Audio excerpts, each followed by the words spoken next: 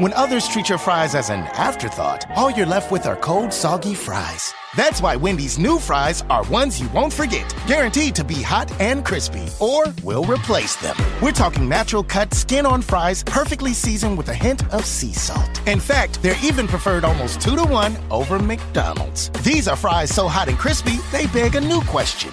What would you like with your fries? Try them today, only at Wendy's. At participating U.S. Wendy's, taste preference based on a national taste test by an independent research company. Finding the right person for the job isn't easy. Just ask someone who hired a lounge singer to be their office receptionist.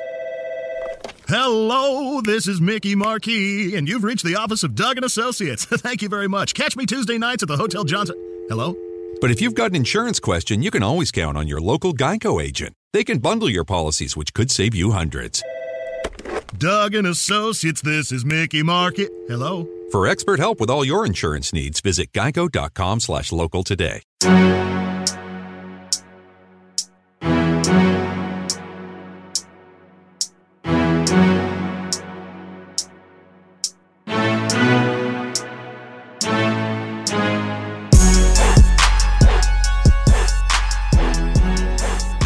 right, welcome to the Browns Wire Podcast. This is your host, Josh Keeley. With me is the host of All Eyes on Cleveland, Brad Ward. Brad, how you doing, man? I'm doing fantastic. Thanks for having me on the show. I really appreciate it.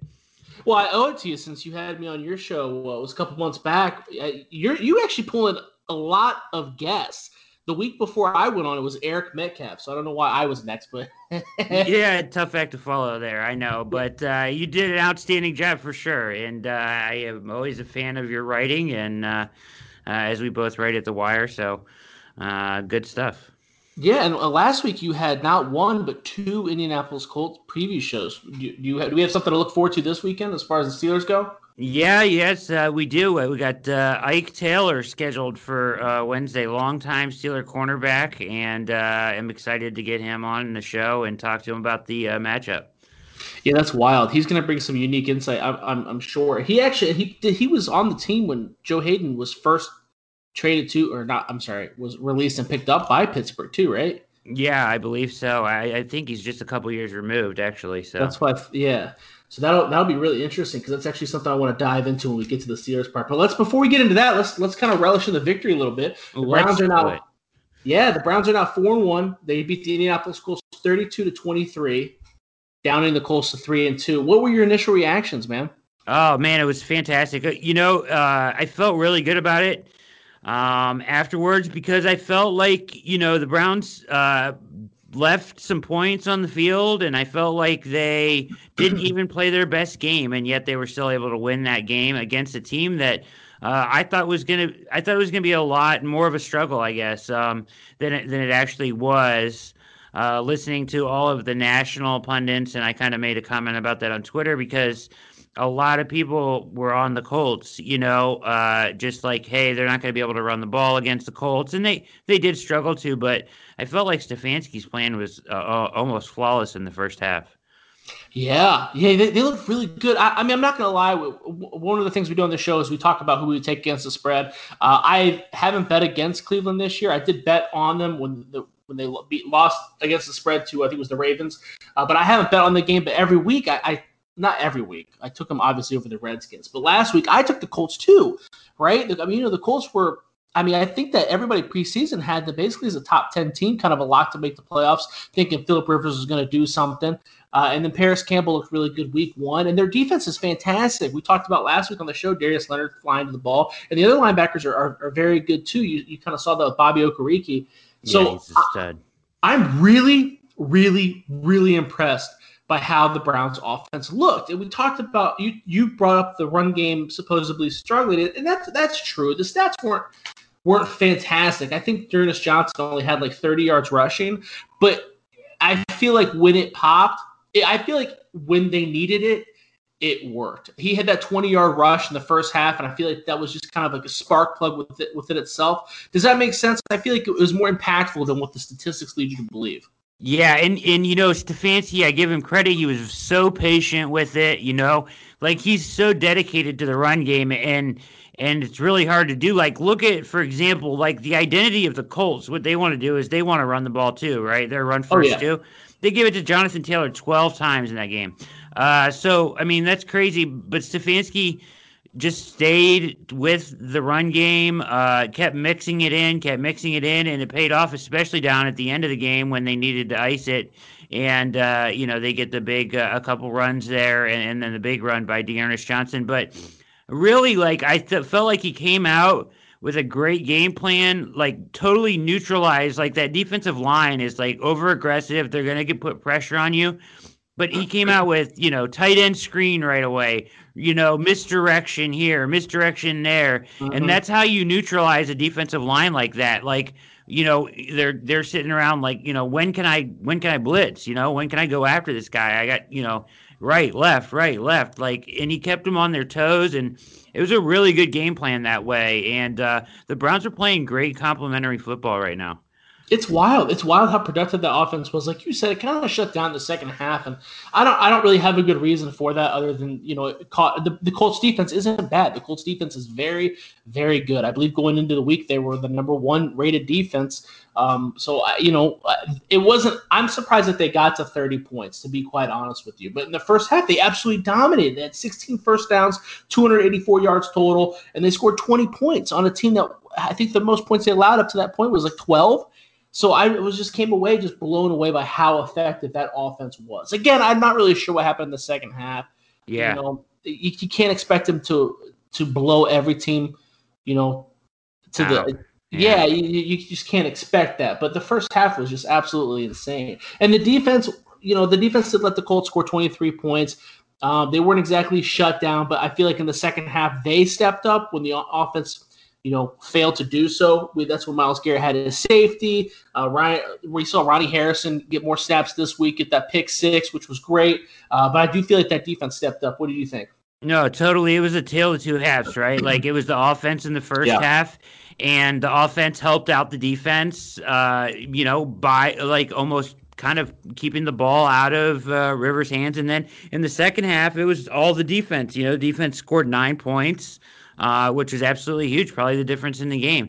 And, Rivers basically gave you the 7, right, on the 1. Yeah. That was pretty awful. But the safety and, the defensive, they're starting to get the scheme a little bit, right? Like this cover 3, and they're in cover 3, cover 4, a lot of zone, but they're in that Seattle cover 3 press bail a lot.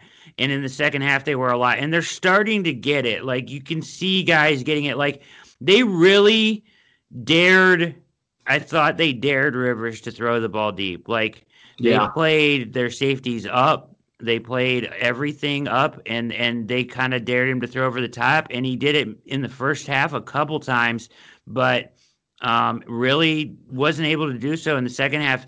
And when you can do that, cut off that deep – now, if you're not scared, the guy's going to go over the top of you, whether it be because his arm is not the same anymore or he's afraid to take that shot or whatever it is.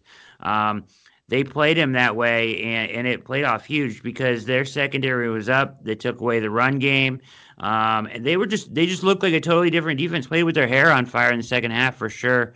How about Sheldrick Redwine comes in? Played 16 really good snaps at safety. That was shocking to me. Sendejo, I still, I just can't. He just absolutely kills me every week. But and he plays every single down. It's brutal. I wish that they could get Ronnie Harrison and I'm losing my mind right now. Carl Joseph. Yeah, Carl Joseph healthy at the same time, so maybe they could get Sunday off the field. But I just get the feeling that he's kind of Wilson's guy, and if he's playing every snap, I just don't see him shying away from that. Maybe it's just a veteran presence out there. He's he caused a fumble the week before and everything, but their second half was terrific. I thought defensively, they made some adjustments. Like moving up, making him try to throw it deep. And Garrett is absolute game wrecker. Garrett is the third dude in the next gen era to have 5+ pressures in 4 straight games, Von Miller and Aaron Donald. Isn't that remarkable? It's wild, and he's been great. He's been great, and I love.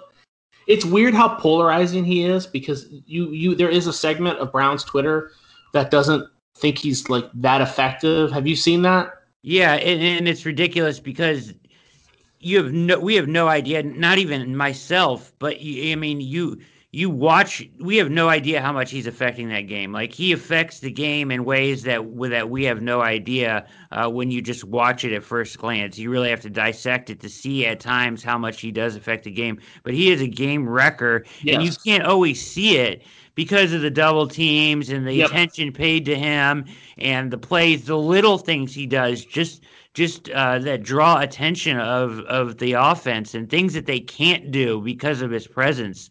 It just changes a team's attack against you when you have a guy that's that good.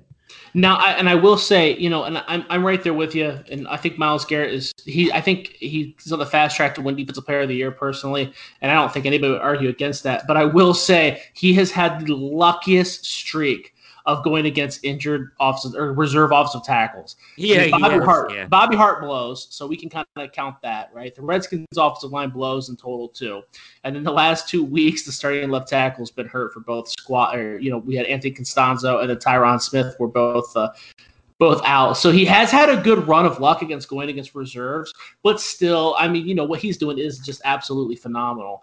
You know what I mean? Like, no matter who his competition is, he's still going to dominate. He's been dominating no matter who he's facing. But it is funny because when you look at it, you're like, oh, wow, I forgot that, that guy was out. Or, oh, yeah, Bobby Hart does suck. Like, he's had 4 pretty minutes. Yeah.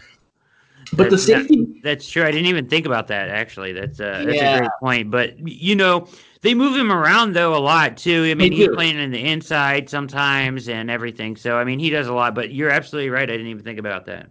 Well, that's how you going to blame him. Yeah. That's the thing, though, is that segment of Twitter or people that criticize his game are saying, well, look at who he's gone against. And that's true. I don't have an argument against that. But at the same time, you're going to be mad at him because of those guys being hurt. That's, it is what it is. What's he supposed to do? You can only play who you play, right? I mean, the same thing with when people say stuff about the schedule being weak or whatever. It's you can only play who's on your freaking schedule. You can't. Exactly. It's just a run of good luck. But, eventually, I mean, maybe even this week, we're going to see him go up against Villanueva. And, I mean, he's rocked his world the last couple of years, too. So, and that's starting off the tackle who's received Pro Bowl votes. So it's not unheard. I have no issue saying that I expect him to dominate this weekend as well. But back to the safety conversation, you did bring up a good point. Ronnie Harrison got some snaps before he got out with a concussion. And then Sheldrick Redwine, who full disclosure, was so against them drafting. But he had a very, very nice game as well. Carl Joseph is always hurt. Andrew Sandehu, that is a guy that I absolutely loved when they signed him. I like those guys, those workhorse guys. Like, that's why I like Dernis Johnson, too. When you look at Sandejo was a guy that played, I think it was the United Football League for like the Sacramento Mountain Lions and like kind of made his way up and was just kind of a practice squad guy and just made the most of every opportunity. So I'm really rooting for him. But, dude, he's bad. He's a liability. He's really bad. In every game, you see him get beat, and I don't know if he's just like lost a step or what, but he seems really slow to react back there. I know that it is a new scheme probably for him too. So he's single high safety a lot in that cover 3. So I don't know. Maybe that's part of the adjustment, but. Just sometimes he doesn't do a very good job of, okay, so like I did a film breakdown and my dad was a defensive coach and he's the one that told me this because I was showing it to him and I was doing it on the Seattle cover 3 press bail defense that they're playing a lot is fascinating, right? It's a really interesting defense because it's so rules based, right? And teams beat it by stressing those rules, right? And, there's cover 3 beaters that every team in the NFL will run, right? And his job or a safety's job or a secondary player's job always in these zone defenses, especially this one, is to be looking for work, right? And he doesn't do a very good job of looking for work. Like a lot of times he'll be there with no threat of anybody coming into his zone deep and he doesn't move up and find work. You know what I mean? He lets the play develop in front of him or to the right of him or to the left of him when he could be searching out that player. Do you know what I mean? And that's a lot of what this is, that this scheme is a lot of like, it's zone, but it's almost like in basketball terms, like a matchup zone, right? You play it like with a lot of man-to-man, aspects in this zone. But he struggles with that, right? Like he's got to move on. Like, okay, there's nobody back here. There's nobody running into my zone from the left side. I got to find the next player or the next work up in front of me, and he doesn't do it. And he lets a lot happen in front of him. And it's funny too because he's so bad that the Redskins, they had a little bit of success in the first half, right? I think Dontrell Inman who's terrible. Dontrell Inman is a very below average receiver who's on his 10th team who had 2 touchdowns on him. They basically threw it right at Andrew Sendejo. Oh yeah, Dwayne Haskins collapsed in the second half. I think it was in large part because I think the defense adjusted. Okay, they're picking on him, so now what to do? And then Haskins couldn't figure it out because they moved Sendejo around. So I definitely see what you're saying. And he's a guy, you're talking about him losing a step, and he's getting up there along with the tooth. And he was a guy that didn't have a first step to give in the first place. Exactly, so I could totally see that happen. I do think he's good technically. I think he knows where to go. He just isn't quick enough to go there. Does that make sense? It does. And like I said, it's an adjustment for everybody, certainly, to, when you bring in a new defensive coordinator. So, and he's from and I wasn't even here. So I don't even know what they were running in Minnesota on defense, to be honest. But I know it wasn't this. So he was losing a step there too, because he was the starter. And then he was the backup. And then Anthony Harris, right? Yeah. Yes, yeah. And then the other guy got hurt, and then he kind of saw some more playing time. He's always been kind of a fringe roster guy that, that kind of showed up when needed. But I wouldn't surprise me if he has a game where he just shows up and is absolutely amazing. Yeah. That wouldn't surprise me either, just because he's so fundamental, right? Yes, exactly. The thing about him is you wonder what they were thinking when it's an interesting point you make about him being a fringe guy there, and then he comes to Cleveland, and you wonder if he was going to be just depth, right? Or was he always going to be a centerpiece like this because Delpit goes down for the season? So you probably think that he probably wasn't going to play a whole ton. But maybe he was. Maybe it was going to be him and Delpit. I don't know. I have no idea. But they seem to. I mean, he does not come off the field on defense. It's kind of frustrating. No, they love him. It's so strange because they do love him. I hope he figures it out. But that brought up another interesting topic, is that the only issue that I saw with the Browns game, other than their defense kind of letting the Colts score too many points, I guess. And we talked about that in large part being the defensive backs. But Ronnie Harrison has a concussion. So I don't think that they've updated or made an announcement whether or not he's going to play. Wyatt Teller has a calf injury. He was missing half the game. And then Baker Mayfield had some rib issues and had to go get x-rays, I believe, today. Yep. So I don't think there's been any announcements on any of those guys. I think all 3 are expected to play. But, I mean, that is a little concerning. Baker Mayfield's extremely concerning. Wyatt Teller, I mean, we've seen Chris Hubbard go in there. Chris Hubbard's done a great job spelling guys, which is wild. I mean, he was forced into action against the Bengals on Thursday night when Jack Conklin was a game-time decision. And he played amazing. And the Bengals aren't, they got a very competitive defensive line with Carlos Dunlap and Sam Hubbard coming off the edge, too. So Hubbard's done a great job filling in that 6th lineman role. But we talked about Ronnie Harrison, how he provided the spark, and I was hoping to see more of him.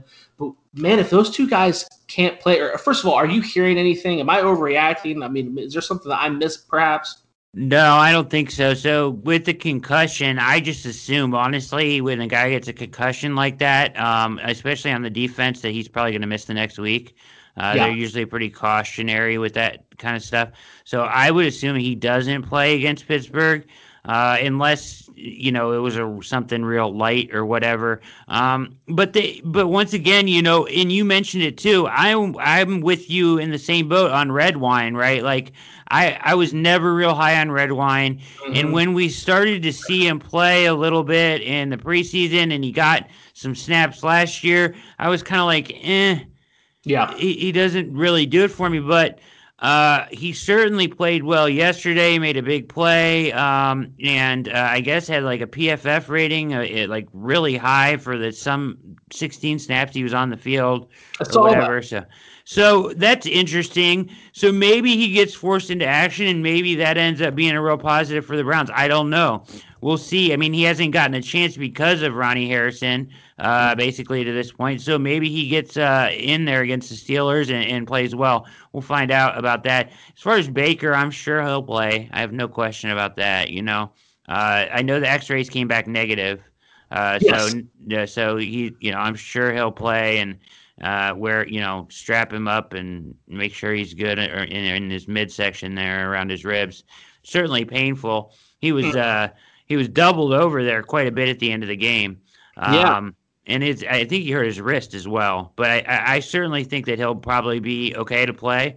And the other guy you mentioned was Wyatt Teller. Oh, so that's brutal, right? And even though Chris Hubbard does a great job, Wyatt Teller has just absolutely come out of nowhere to be a absolute savage for them. So I don't know. I would think it's the Steelers that he finds a way to get on the field.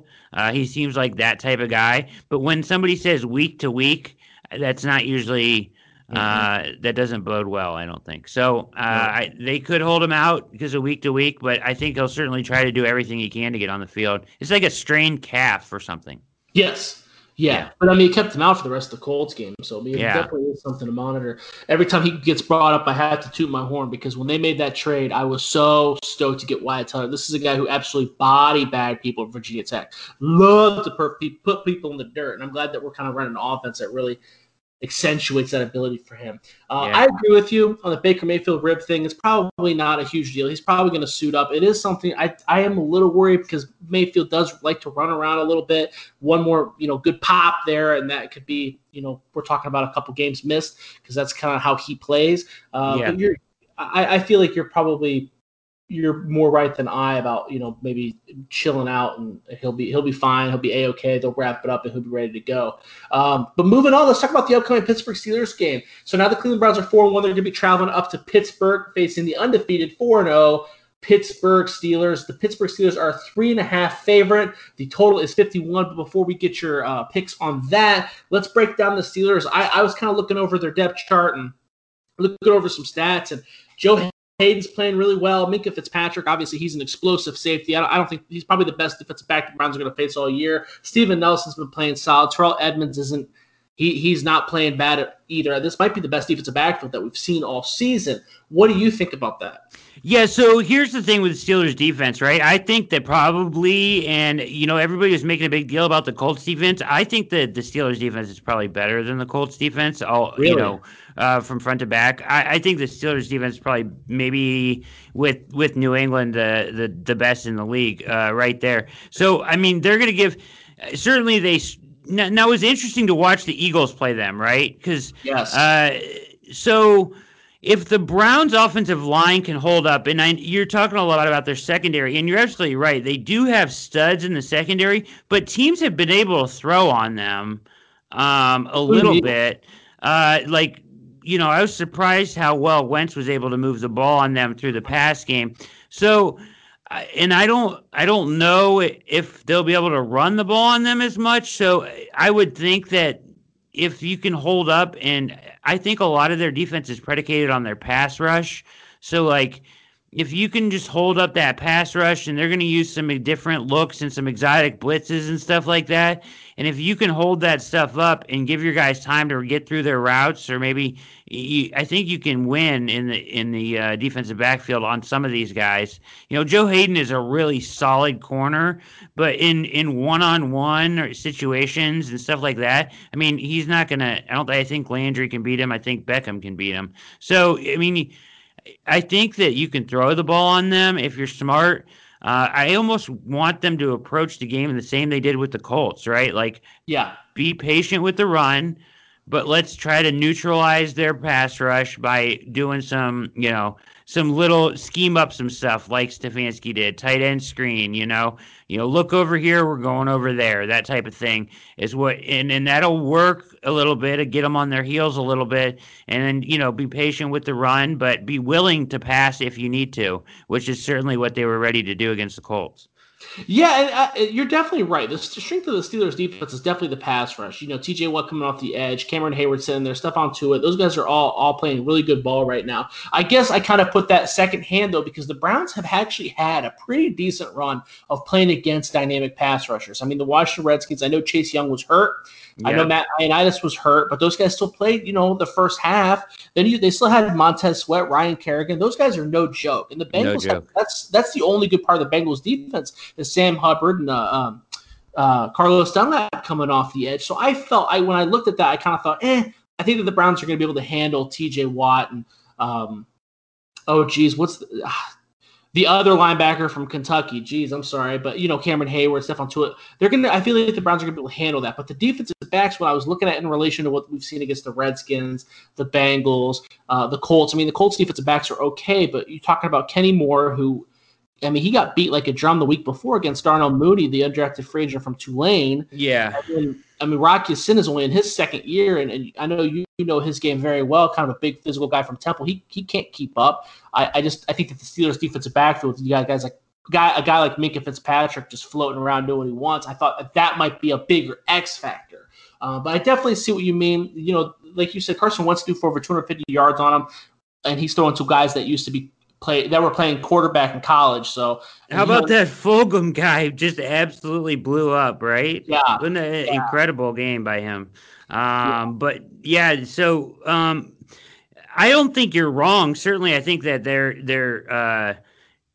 secondary is very talented, and Minkah Fitzpatrick is fantastic. I just think that when it comes to run versus pass against them, certainly we're going to test their run, their ability to stop the run. But I just think they need to have that same approach as they kind of had this week, where they're willing to go to the pass game if they have to, if that's what's going to work. Because I don't think that really anybody in the NFL, the way the NFL is right now, the offense has such an advantage. It's just like, okay, if you scheme it up right and you do it right and you play mistake-free football and your quarterback is throwing the ball in the right place and looking the right places, you're going to be successful, more than not. Oh, yeah. So, and kind of what they did to Indianapolis, I would very much come in with the same type of game plan, I think. I feel like that's fair. I feel like that's a fair game plan. And it should be noted that the Steelers barely beat the Philadelphia Eagles 38-29, and the Eagles are sitting at 1-3-1. And the Steelers have not had the toughest schedule despite being 4-0. So, that defensive stats and everything that I'm looking at might be skewed a bit. So that should be noted. But you kind of brought up a good point about, if you have a quarterback that's not forcing the ball, that's not creating turnovers, you have a good chance to win. So that brings us to our next point. Ben Roethlisberger and the Chase Claypool connection, that is scary. I mean, we knew that Big Ben was good. The rookie Chase Claypool, we all kind of knew he was good too, but we always take rookie wide receivers. Who really cares, right? But man, he looked good. He looked good. He was the second rookie wide receiver in history to have 2 receiving touchdowns and 1 rushing touchdown since Joey Galloway. And he's the first player to do it overall since Kareem Hunt in 2017. So, he's obviously off to a fantastic start. But what do you think? What do you think about this offense? Yeah, this offense is going to try to run the ball with Connor, right? And they're going to mix in a little bit of Snell. And but I think the Browns, I'm not really scared of their run game necessarily. Connor doesn't scare me. But certainly Claypool scares me. I thought he was legit coming out, and it actually pissed me off when they took him in the draft. Because I was like, crap, that guy, because he is DK Metcalf, kind of like freakish speed size combo. He's a problem, certainly, and it's like they finally found a way to like get him off on Sunday right before they face the Browns, right? So, and they have some talented wide receivers there, and if Claypool goes on and finds a way to be that number one, they all kind of slot in perfectly behind him. Because Juju, I don't think Juju is a legit number one, but he's a great number two, right? And then, you got Deontay Johnson, you got James Washington to take the top off. So they're talented in the pass game, and Roethlisberger, who hasn't been outstanding or anything like that, but he's been good enough. And the Browns secondary, I wouldn't say is like their strong suit by any means at this point. So we'll see what happens. The pass rush is going to be key. You can't give him time to throw. I think that for the first time, one of the things that has been really nice for the Browns is they haven't had to bring a lot of blitzes to get pressure on quarterbacks, right? Because their front four is so good. I think that that may need to change a little bit this week. I'd like to see them kind of scheme some stuff up and maybe send some blitzes, just because I don't think you can let him sit back there and pick you apart. Yeah, I would agree with you. But I do think that Big Ben has had a really good year. I know that he didn't throw an interception the last game. He's been consistently over. I think he's been over 200 yards the last couple of games.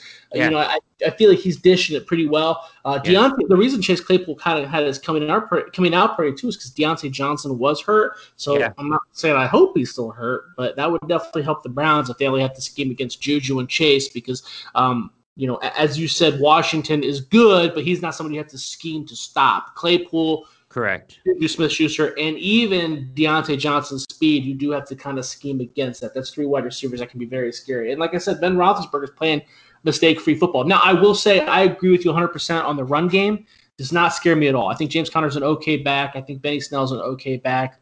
But we see, I mean, are those running backs really better than the Colts? What we're seeing with the Colts? No, I don't think so. Do you? No, I don't think so. And I think that they're certainly going to incorporate the run game, but I think that the Steelers aren't afraid to just pass it if they have to. If that's where they think your weakness is, that's where they're going to go. So I think you're right.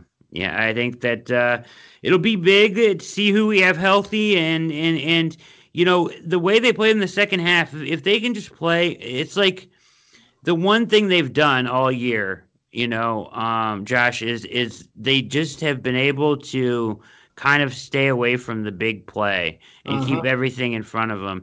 And if you can make guys go on 10, 12, 15 play drives down to score and try to tighten it up inside the 30, right?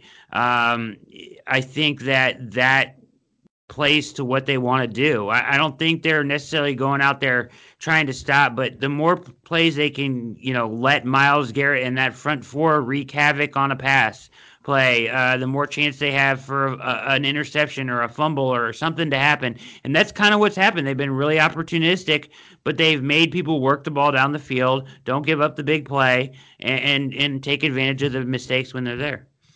Yeah, and I do think that the Steelers are kind of notorious for starting slow, too. I think they've gone like 22 straight games without scoring on the first drive. And the Browns seem like a team that they really thrive when they move fast and hard at the beginning.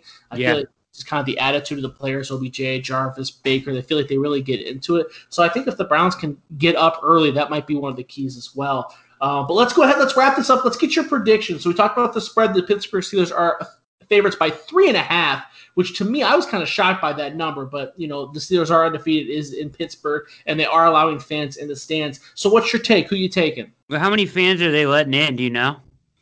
I have no idea. No idea. I think. Is this their first game with fans? No, because they played at home last week against the Eagles, and they had fans. I did not even notice. I did not notice, and I watch a game. Maybe I had it on mute or something. I always end up listening to like podcasts and radio and stuff when I'm doing that stuff. So maybe I didn't notice. But that's interesting. Even when they didn't have fans, they were pumping in the crowd noise. Yeah.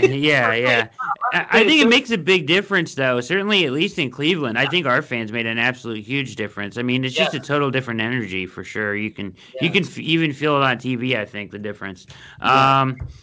But yeah, so my prediction is going to be I'm going to go ahead and say that I'm actually going to take the Browns, and I'm going to take them 31-28.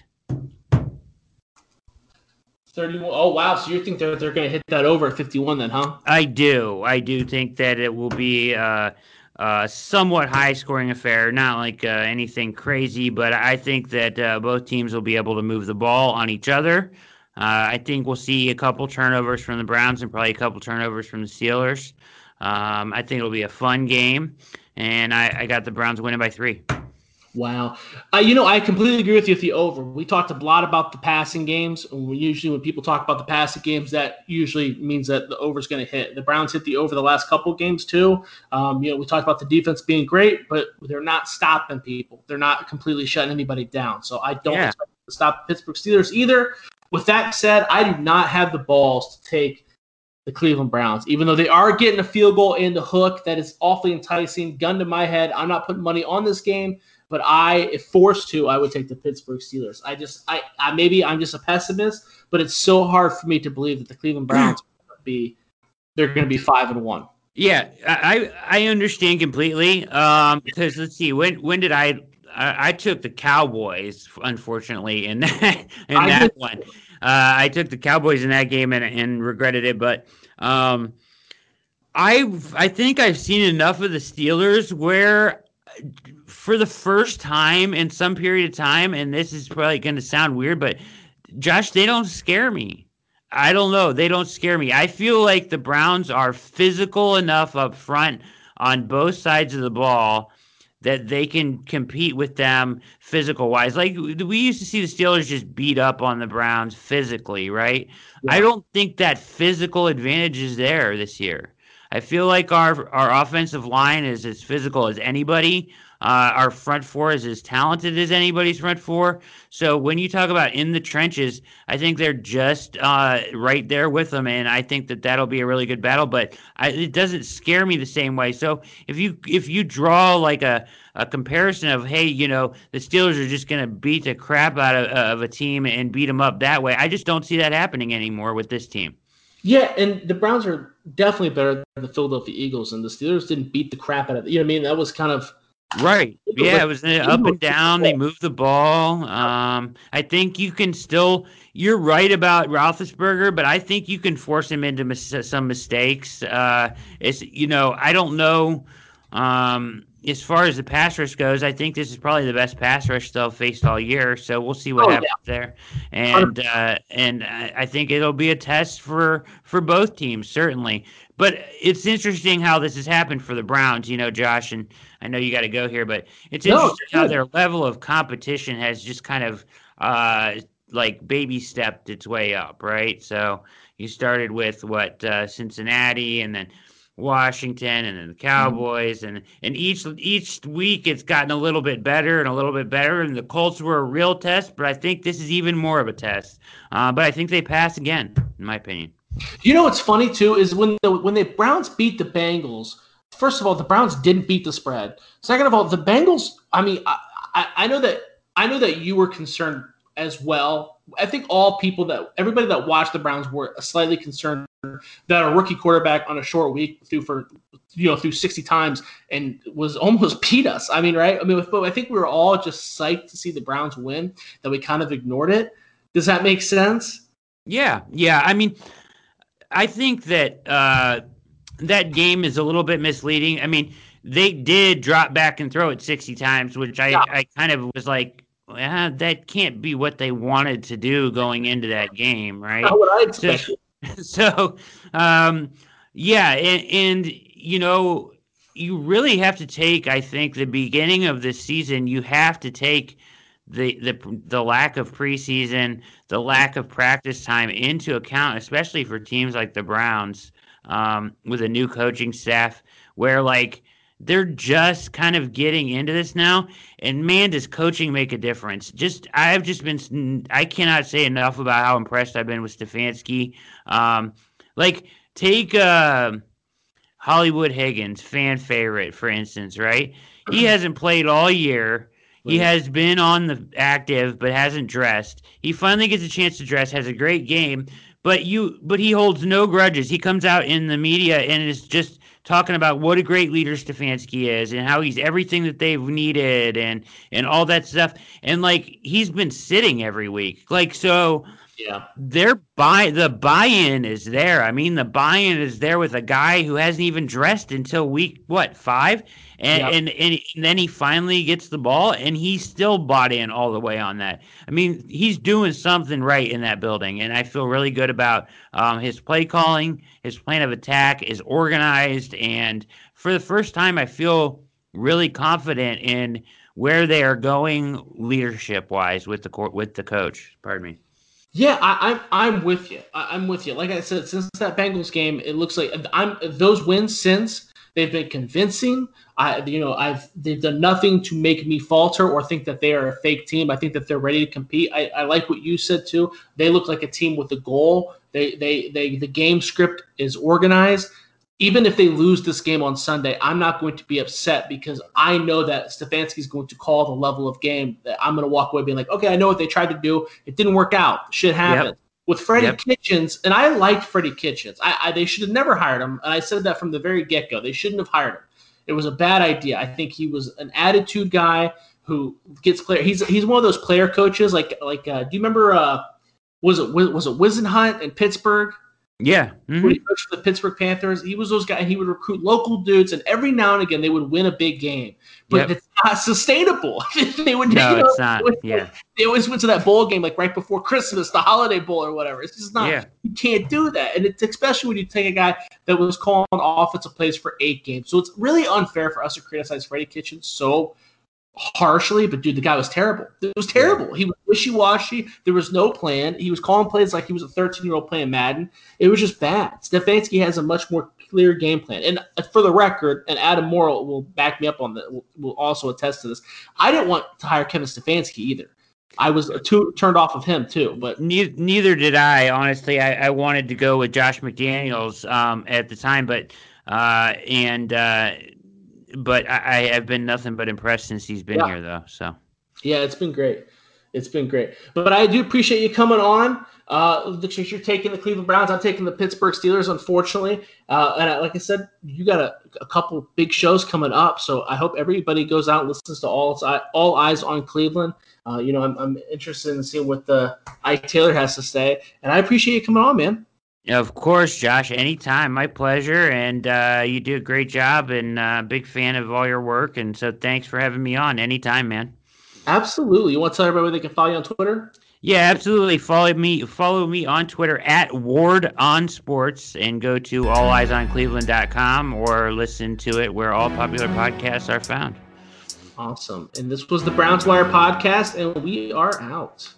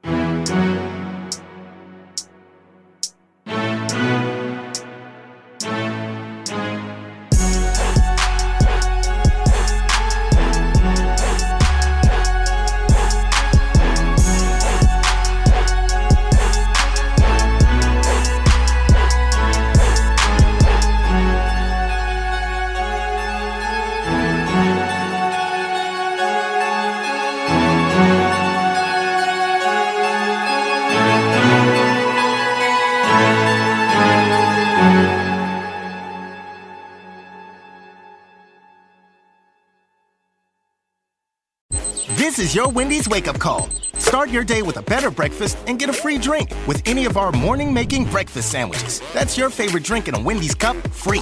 Fresh brewed coffee, free. Diet Coke, free. Vanilla Frosty Chino? That's cold brew plus Frosty Creamer plus free. So don't sleep on this deal. Get any size drink in a Wendy's cup free when you buy any breakfast sandwich. Choose wisely. Choose Wendy's. Limited time only at participating Wendy's. A la carte only. Offer valid upon request on lowest price qualifying item. Not valid for third-party delivery. If you design, engineer, build, or maintain buildings in California, you can get free technical training, continuing education credits, and prepare for a range of certifications through PG&E's online classes. Enroll at pge.com/training.